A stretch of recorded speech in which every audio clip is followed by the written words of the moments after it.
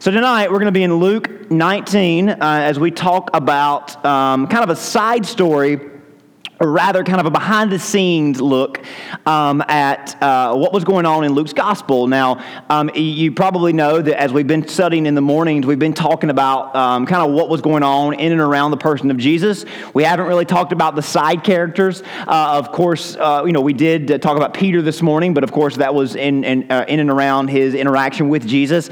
Tonight we're going to kind of look at kind of what was going on behind the scenes, particularly with the enemies or the opposition of Jesus. So again, a really special episode, special edition of this journey to see through the eyes of the original followers of Jesus and those that originally encountered Jesus, as Luke sought to compile a narrative of all that had taken place. He wanted to write an orderly account that would give assurance and add certainty to every reader and every hearer's heart that Jesus was indeed the King, the long-awaited Savior of the whole world, and that's kind of Luke's motive in writing this gospel.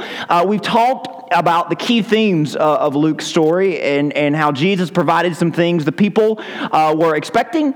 He fit some of the categories of Messiah that they were anticipating, but he also brought some things and talked about some things, introduced some things that they were not expecting and that they didn't really know that they needed. So we've studied about how Jesus brought some big things, some important things, some Old Testament predicted things.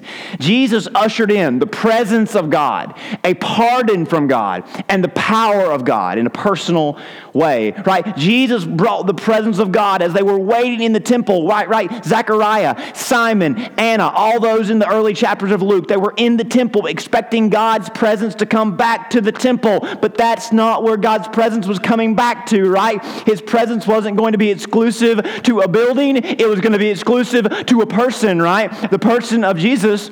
And of course, we know the end of the story, the presence does not stay in Jesus, but he sends his presence to all believers, right? That's where all this is going, right? It starts in a temple. God could only be experienced in the back corner of a holy building. But when you get to the end of Acts, his presence is all around the known world. Isn't that big, right? In the Old Testament, God was confined to a box in the Holy of Holies behind dozens of curtains where only one man once a year could experience his presence, right? And that's where we open up Luke. We see a priest in the Holy of Holies hoping that God's presence would come back. And by the end of Luke's story, God's presence is everywhere.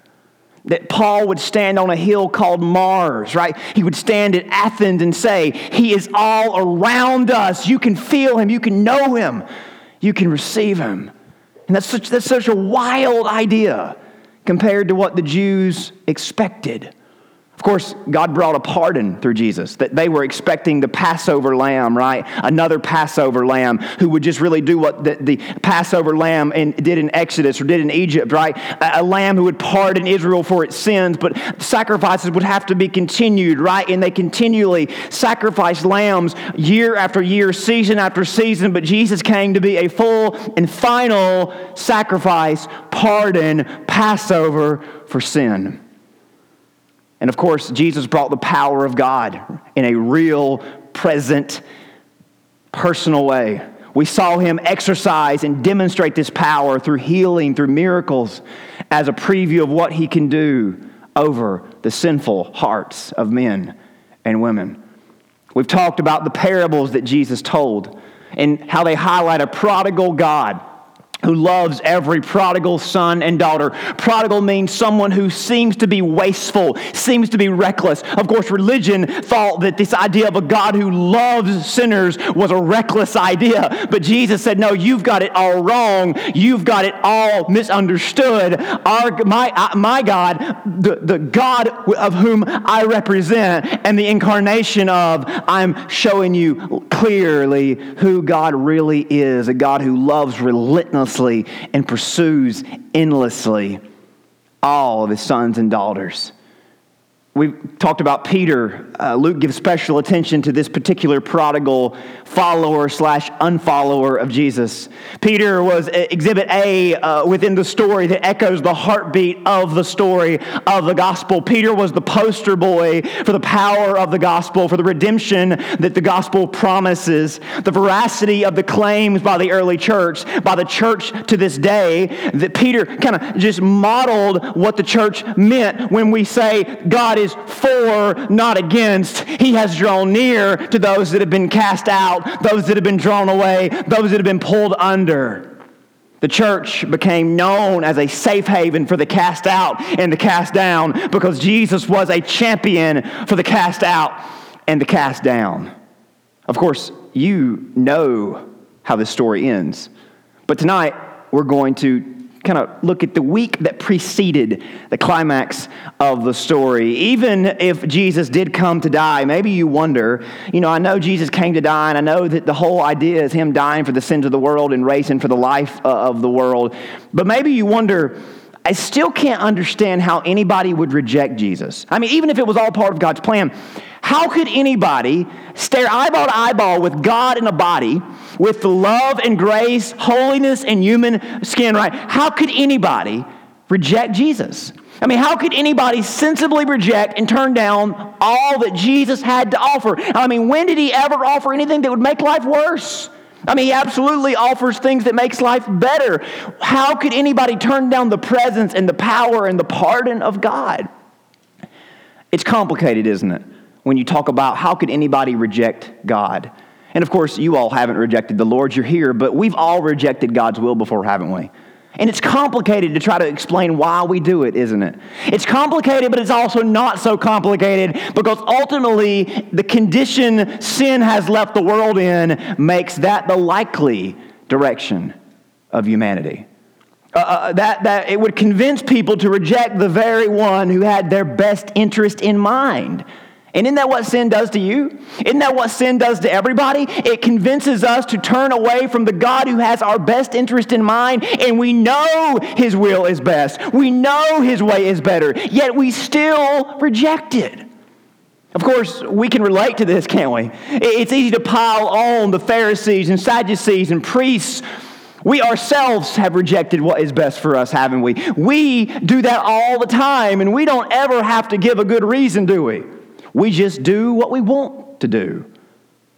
And we know how silly it looks. I mean, right? Isn't sin responsible for the most senseless and silly things that anybody does? You can insert a few other S words, right, that describe what sin makes you do. But tonight, we're going to try to understand just how many people, how they could reject Jesus. How those who believed almost exactly what he did about God, those who believed that he was preaching from the Old Testament, those that believed he was fulfilling prophecies, tonight we're going to try to understand how they could stare him in the eyes and still say, nah. How they could stare him in the eyes and receive from his power and still say, no thanks. And not only, they weren't passive at all, were they? They were actually hostile and violent and vindictive towards him, weren't they? But how and why were they? We're going to jump into Luke 19, which is fitting for today, being Palm Sunday, because this is really where things heat up. So Luke 19, verse number 28 is, most of your Bibles probably have a heading, the triumphal entry. So we're going to read verses 28 through 40, and this will really kind of set the stage for the tension going on behind the scenes the week leading up to Easter. When he had said this, he went on ahead, going up to Jerusalem. And it came to pass, when he drew near to Bethpage and Bethany, at the mountain called Olivet, that he sent two of his disciples, saying, go into the village opposite you, whereas you enter, you will find a colt or a donkey tied, on which no one has ever sat. Loose it and bring it here. And if anyone asks you, why are you loosing it? Thus you shall say to them, because the Lord has need of it. So those who were sent went their way and found it just as he had said to them. But as they were loosing the colt, the owners of it said, why are you loosening the colt? And they said, the Lord has need of him. Then they brought him to Jesus, and they threw their own clothes on the colt, and they sat Jesus on him. And as he went, many spread their clothes on the road. Then as he was drawing near to the descent of the Mount of Olives, the whole multitude of disciples began to rejoice and praise God with a loud voice for all the mighty works that had been done, or they had seen, saying, "Blessed is the King who comes in the name of the Lord, peace in heaven and glory in the highest." You've heard that before. And some of the Pharisees called to him from the crowd, "Teacher, rebuke your disciples." And he answered and said to them, "I tell you that if these should keep silent, the stones would immediately cry out." So you see what's going on here. The people had been buzzing. What if Jesus is the Messiah? And Peter had confessed he was the Messiah. And people began to whisper, and had rumors had spread. Peter and John and James got on the mountain and they saw him in his glory. He is the Messiah. He is the Savior. And they began to wonder, oh my goodness, this is just so perfect. The week before Passover, he can ride into town, and there's that Old Testament prophecy. There's that messianic prophecy about a Messiah riding in on a donkey. Right? Aren't you familiar with it? Zechariah 9. "Rejoice greatly, O daughter of Zion. Shout aloud, O daughter of Jerusalem. Behold, your king is coming to you. Righteous, having salvation is he. Humble and mounted on a donkey." And when Jesus asked his disciples to go and get a donkey, everyone began to just shout with glee, "Yes, it's finally happening. This is the moment we've been waiting for. Our king has come. And if he's coming to Jerusalem, that means we're going to go to Rome soon, because we're not going to stop with taking Jerusalem back. We're going to take the world, because that's our destiny as God's people." Of course, they thought it was. They hoped it was. Of course, the story would take a turn, wouldn't it? Jesus does not defer the praise, though, because he absolutely was the Messiah. The Messiah had come to do something different than set up a kingdom here and now, but he didn't defer the praise. He received it for his glory. He was indeed the long-awaited king. And isn't it fitting? Wouldn't it be so fitting if the story ended there in verse number 38? "Blessed is the King who comes in the name of the Lord, peace in heaven and glory in the highest." Wouldn't it be so fitting if Luke's story ended there and the result was a kingdom, right, and prosperity and peace for all forevermore? I mean, wouldn't it be so poetic and such a bookend of what the angels sang the night he was born? Glory to God in the highest, and on earth peace, goodwill among men. I mean, wouldn't it be so fitting? But that's not how the story ends, is it? The scripture goes on to say that later, as they bask in what this could mean and what this might be the beginning of, Jesus in Jerusalem to rally his troops, to assemble an army, a legion. Now, you all are familiar. The scripture is very quick to tell us how many people followed Jesus, right? Over and over again, the gospel writers remind us that over 5,000 people were in the crowd. Do you know why that's important? Because a Roman legion was about 5,000 strong. And the writers would tell us there were 5,000 men. That means that Jesus' crowd, his entourage, had enough manpower. It could rival that of a Roman legion. Nothing could stop this train if it ever got moving in the right direction. Rome couldn't stop it. Heck, Jerusalem would be completely out to lunch against it. All Jesus had to do was say the word, and the troops would be ready for battle. But as the party died down on Sunday, Jesus stood on a rooftop overlooking the city, and he got kind of emotional.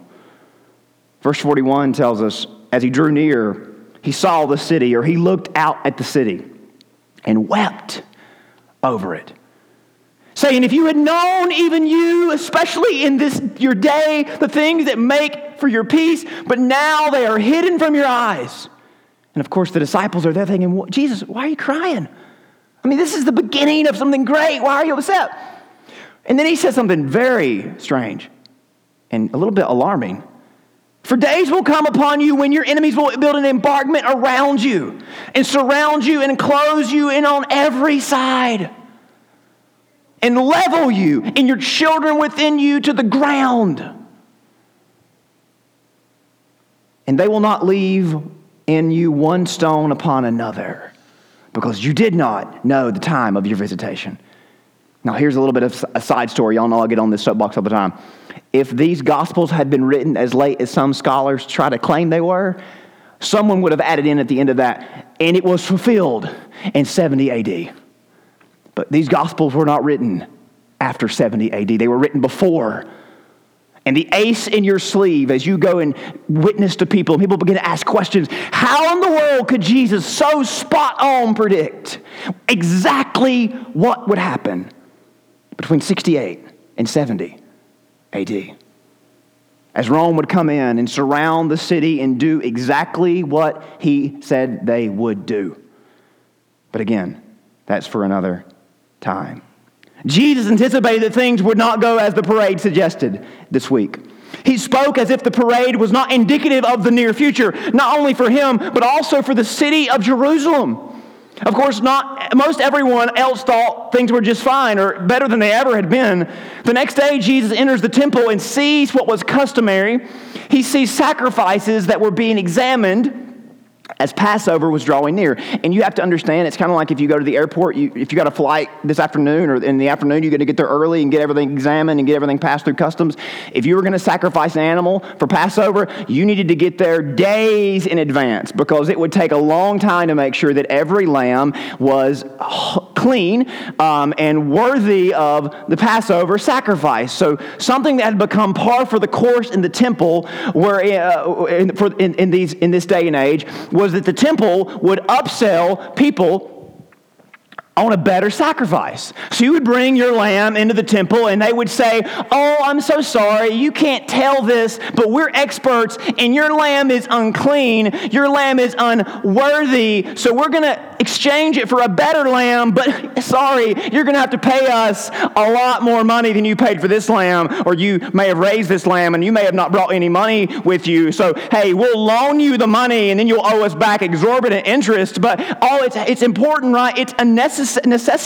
You've got to sacrifice to God, and you've came all this way, so you kind of have to play our game and play on our field, don't you? And the people would feel judged and condemned and so humiliated. And they would give the lamb. They would pay the money or borrow the money and contribute to this system, this mess, this insult to God. And often the same lamb would be taken, put out back for a little while, cleaned up a little bit, and then given to somebody else that was fooled a little bit later. The temple leaders knew they had control of people's souls. The religion can be a very profitable system. It still can be, and still is. Jesus was none too pleased with this. And with his own sacrifice drawing near, he sent a very strong message against this mess. Verse 45. He went into the temple and began to drive out those who bought and sold in it, saying to them, it is written, my house is a house of prayer, but you have made it a den of thieves. My house is a place where anybody and everybody can come and talk to God, but you've made it a marketplace where you're actually selling salvation to people. Shame on you. And he was teaching daily in the temple, but the chief priests and the scribes and the leaders of the people sought to destroy him. Destroy somebody. They could have just used kill him, right? But they were completely vitriolic against him. Destroy him, and were unable to do anything, for all the people were very attentive and they were so enamored by him. The religious leaders are indignant and incensed, but they didn't ask, what do you think you're doing? Their question to him over the next chapter is, who do you think you are, Jesus? Who do you claim to be, Jesus? They questioned the authority he conducted himself with. Jesus called their bluff. He said, y'all are rejecting the cornerstone just like the prophet said you would. Oh, and that really insulted them. God sent me, he tells them, to fulfill your law, to bring about the promise of salvation, but he sent me to teach you how to read the Old Testament. Y'all think it's the whole deal, but it's just partial. It's just a preview. I'm the real deal. Jesus trades barbs with the Pharisees, the Sadducees, the scribes, the politicians, and the pundits. And it becomes increasingly clear to them all that they needed to team together to destroy him if they wanted to retain what they had control of. So they all begin to meet and devise a plot. They make a pact. Jesus won't be alive past Passover. So you can read 20 and 21, which is their exchange of debates with Jesus. But chapter 22 opens up and tells us that behind the scenes, a plot begins to come together. Verse 1 of chapter 22. Now the feast of the unleavened bread, the Passover, drew near. And the chief priests and the scribes sought how they might kill him, for they feared the people. So they didn't know how to do it because they were afraid of the mobs. So they began to meet in secret and privacy about how they might put an end to Jesus, the Nazarene. So we got to talk about the high priest for a minute to bring this into proper perspective. The high priest from year 18 AD to 36 AD was a man named Joseph Caiaphas. We've talked about him before. Caiaphas and his family had control of the temple for over 40 years. It was a dynasty. They had so much money. Jerusalem's religious scene in HQ was such a wealthy operation. The temple tax was poured in from Jews all over the world as people sought to keep a good standing with God. Caiaphas had so much power and influence, he had it made until Jesus began drawing people away from the temple. This movement that started with John the Baptist now overflowed around Jesus, and it crescendoed around the triumphal entry. Rome was worried about the crowds, but Caiaphas was really worried about the crowds as to what it meant for his future. I mean, Jesus was popular. Caiaphas was put up with. No one respected or was amazed at what he said or who he was. He was a necessary evil. And nobody ever really cared. And he never really cared. It never really bothered him until Jesus showed up. And when Jesus spoke, people were astonished at the authority he spoke with. And people acknowledged him as being one greater than the scribes, greater than the priest, greater than Caiaphas. And with Luke having criticized them, or Jesus criticized them up and down, undresses the whole operation in Luke 20 and Matthew 23. You can read that as well. Caiaphas had his full of Jesus. And it built, and the parade and the humiliation in the temple and the face of their questions, the camel's back was broken. But they needed a new strategy. If they were going to stop him, if they were going to get rid of Jesus, they needed more than just words and debates. He had proven his authority not just through sermons, but through signs and wonders. He had turned water into wine, emphasizing something new was coming. He had raised a young boy back to life with just a spoken word. He healed a man that had been waiting on religion to help him for decades. He fed 5,000, but when they tried to make him king, he said, "No, thank you." Anybody else would have said, "Where do you want to build the castle?" He preached and he brought sight to the blind that religion had deemed incurable and condemned. And he raised his friend Lazarus from the dead. And in front of everybody at his funeral, he said loud and clear, "I am the resurrection and the life. Whoever believes in me, though he die, yet shall he live. Everyone who lives and believes in me shall never die." So Jesus made it clear to everybody that day, I'm not just here to prevent you from sinning. I'm not just here to forgive you for sinning, but here to resurrect you from the graves of your sin. So hey, I can forgive you and I can prevent you, but if you're buried by your sin, there's hope for you too. Woo, right? That's the message of Easter, right? And now, the priests and the scribes and the leaders were desperate. It wasn't just Jesus' words against theirs anymore. It was his work and his wonder over and above theirs. People weren't buying what they were selling anymore. because God showed up and was giving it away for free. Look at what John says as in commentary of what was going on, or what the priests were saying. The reason why the crowd went to meet him was that they heard he had done this sign. Well, no joke, right? Of course they did. But here's what they say. So the Pharisees said to one another, "You see that you are gaining nothing. Look, the world has gone after him." And little did they know how prophetic that statement was. John actually got insight to a meeting that Luke teases here in chapter 22 that took place when they began to discuss their plan B, that went into full motion the week of the triumphal entry. I want you to look at that meeting for just a few minutes tonight. If you'll flip over with me to John 11, we'll turn back to Luke in a minute. But John 11, beginning in verse 45, is literal notes from the meeting. So John must have had a connection with someone who literally documented the meeting, right? As we document business meetings, right, in our world. John must have got the minutes of the meeting, and I'm sure John just had a lot of fun recording this and including this in his gospel. John 11, verse 45, it says, "Many of the Jews who had come to Mary had seen the things Jesus did and believed in him. But some of them went away to the Pharisees and told them the things Jesus did. And the chief priests and the Pharisees gathered a council and said, 'What shall we do? For this man works many signs. What are we going to do? How are we going to stop him or overcome him?'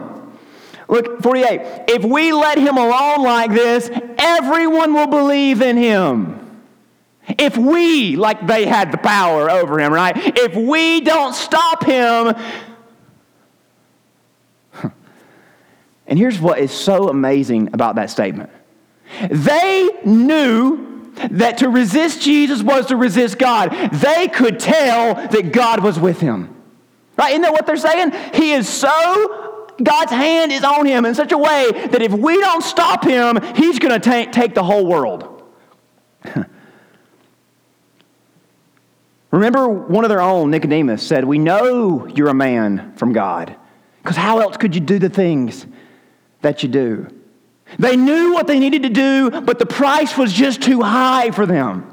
Because it would mean letting go, taking their grip off of what they thought was most important. Accepting him would mean denying themselves. Denying themselves felt too much like dying to self.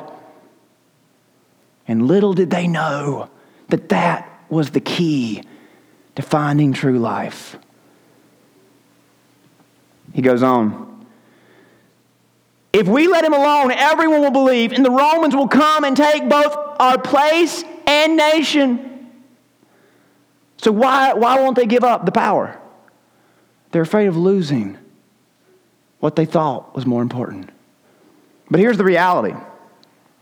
Every time we decide to put Jesus first, it's going to cost us something. Absolutely. I'm not going to lie about that and hide that. I'm not saying it's not worth it. It absolutely is. But every time you put Jesus first, something has to go and will go. Give up time, money, energy. It goes deeper and more important. It's the reason why some don't attend. It's the reason why some don't give. It's the reason why some say, I can't. Because instead of giving to God off the top, we often give to him what's left over, because that's easier, isn't it? That's more convenient, isn't it? And guess what? That makes us miserable, doesn't it? We'll always be convinced that we actually have done too much for God, when in reality we've done nothing. People that give a little think they have given a lot. You know why? Because they're leaving too much on the table that turns back at us and controls us and says, "Why'd you give that away? That was yours." Leaving too much that will try to steal the joy of what little you gave. They're never truly free to enjoy Jesus and salvation. But you know what I know? People that give it all, they never look back. They don't miss anything. And they have zero regrets. That's the widow and the rich that offered to God. That's the story of anybody who followed Jesus, because the reason we hesitate And the reason why we often push back, because to follow Jesus means we've got to unfollow something else.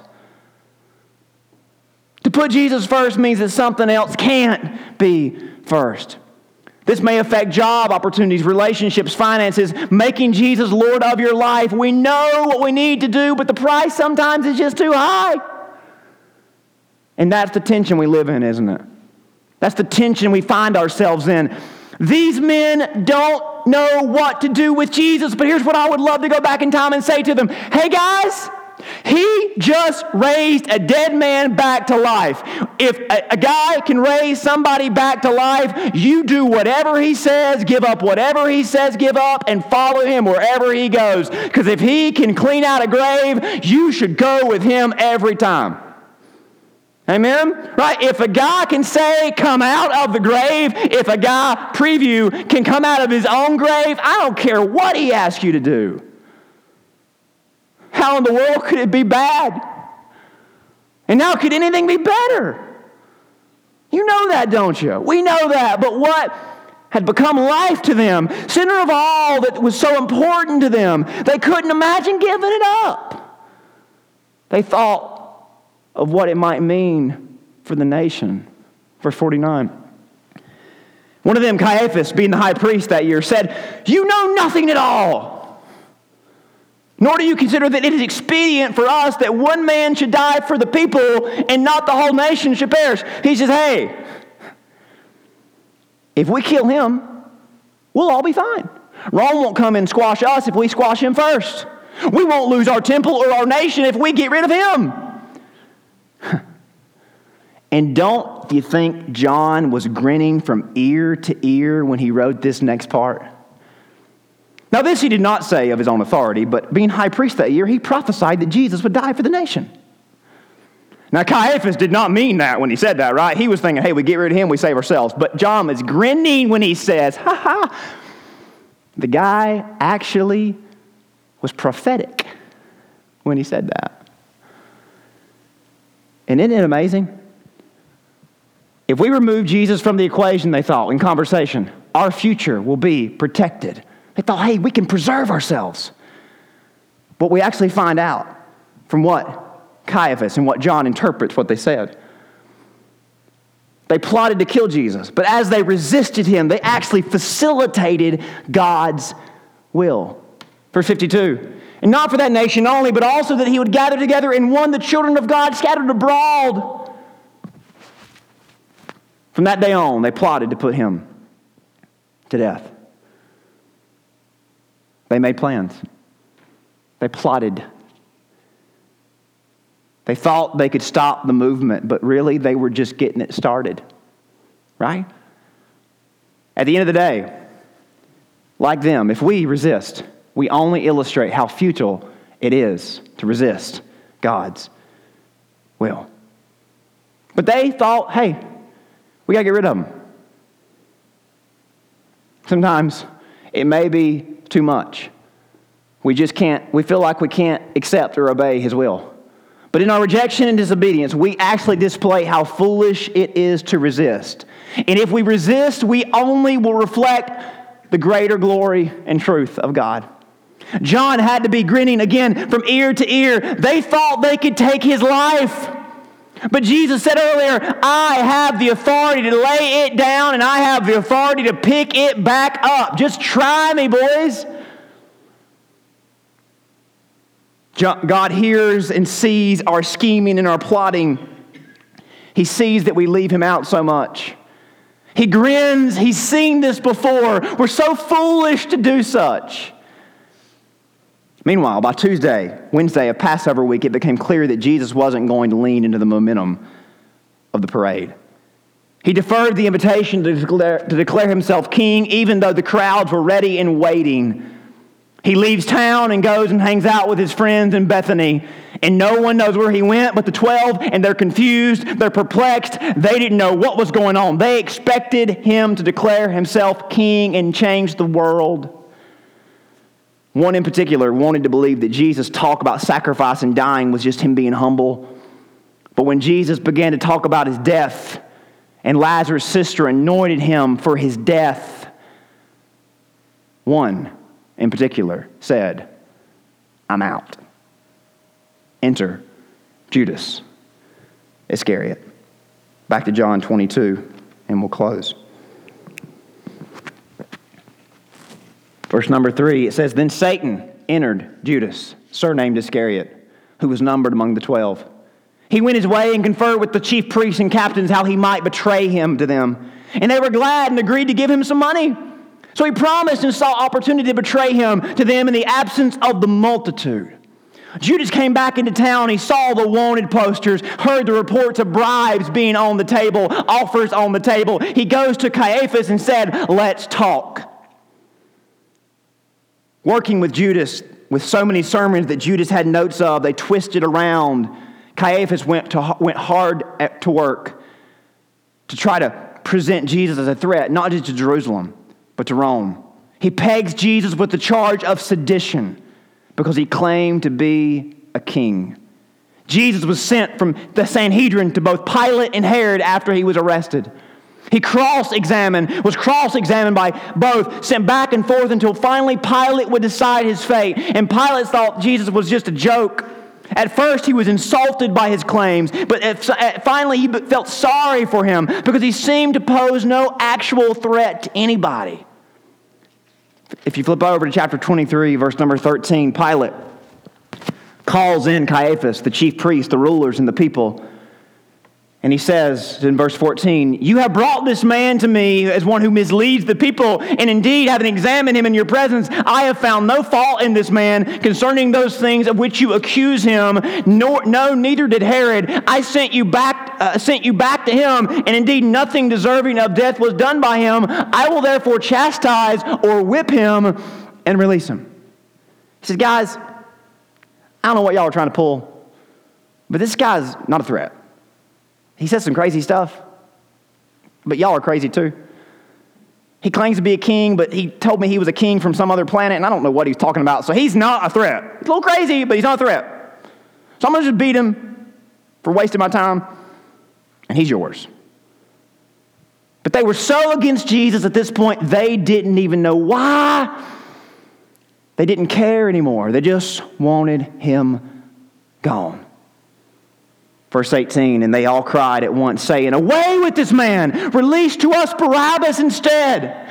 Let another criminal loose in his place. Who had been thrown into prison for certain rebellion made in the city for murder. It was custom in Passover that someone could be released as long as somebody else could be pegged with those charges. Pilate, therefore, wishing to release Jesus, again called to them, but they shouted to him, Crucify him! Crucify him! As Caiaphas led the chant. He said to them the third time, Why? What evil has he done? I find no reason for death in him. I will therefore chastise him and let him go. But they were insistent, demanding with loud voices that he be crucified. And the voices of these men and the chief priests prevailed. So Pilate gave sentence that it should be as they requested. As they requested.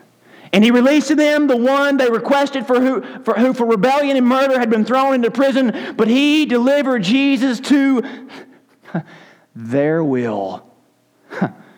Luke had to smile when he wrote that. So Jesus was crucified.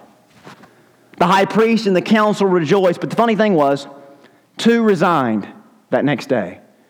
Nick and Joe. Nicodemus, famous for the nighttime meeting, and Joseph of Arimathea, who was a rich man who owned a close-by garden tomb.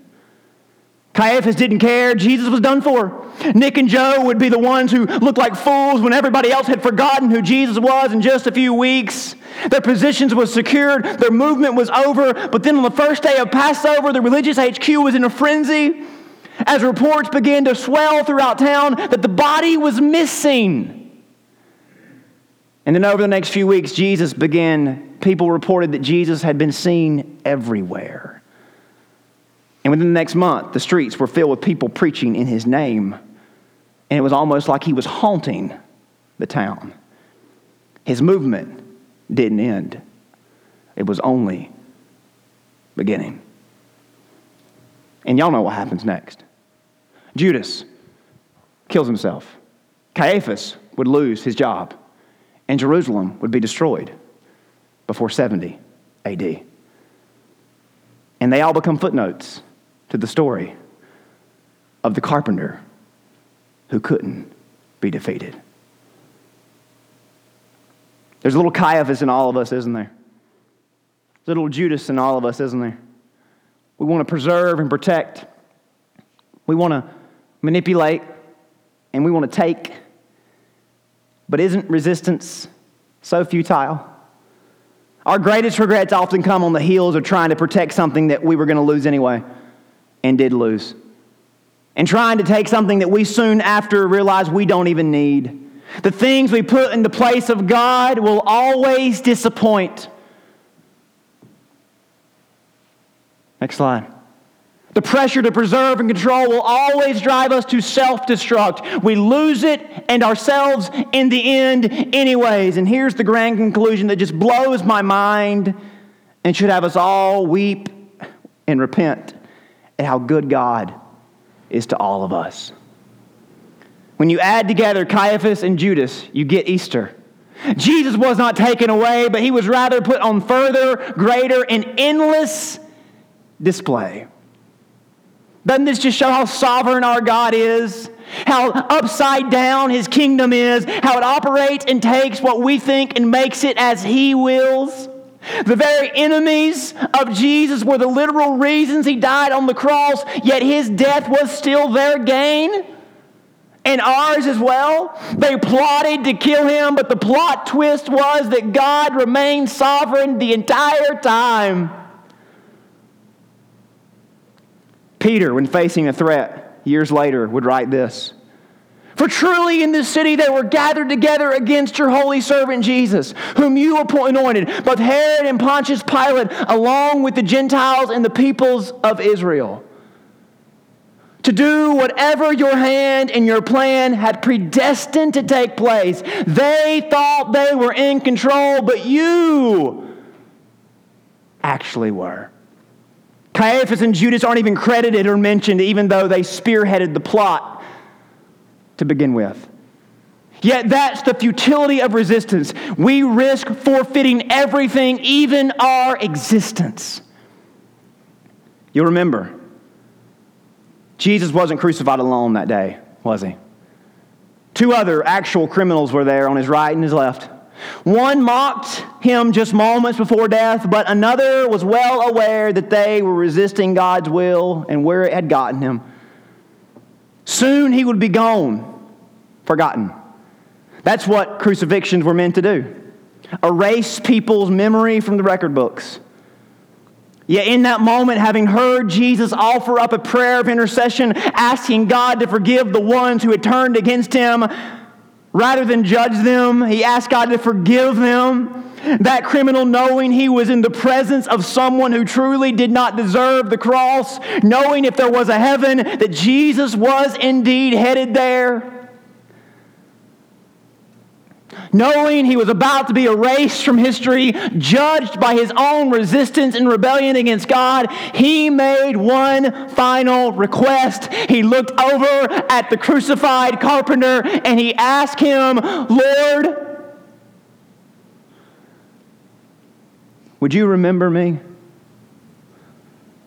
Because my existence is going to be forgotten after today. But you're not going to hell. Clearly, you are headed to the kingdom of God. And when you get there, could you just remember me? I don't know if I'll feel that, because I'll be dead and gone, burned up or whatever. But could you at least remember me? So at least it's not like I just existed and was forgotten. Do you think you could just remember me once in a while? As the fool who resisted you all of his life and got hung on a cross and is remembered by nobody? Could you remember me? And Jesus looked over at him and said, "Today you will be with me in paradise." You're not going to be forgotten, buddy. Because you may have resisted me all of your life, but in this moment, when it mattered most, you surrendered. And that's what it's all about. And I give you something better than remembrance. I'm going to give you redemption and resurrection. Take it from the one who saw Jesus at the latest moment with his own eyes. Don't resist. It's never too late to surrender and receive everlasting life.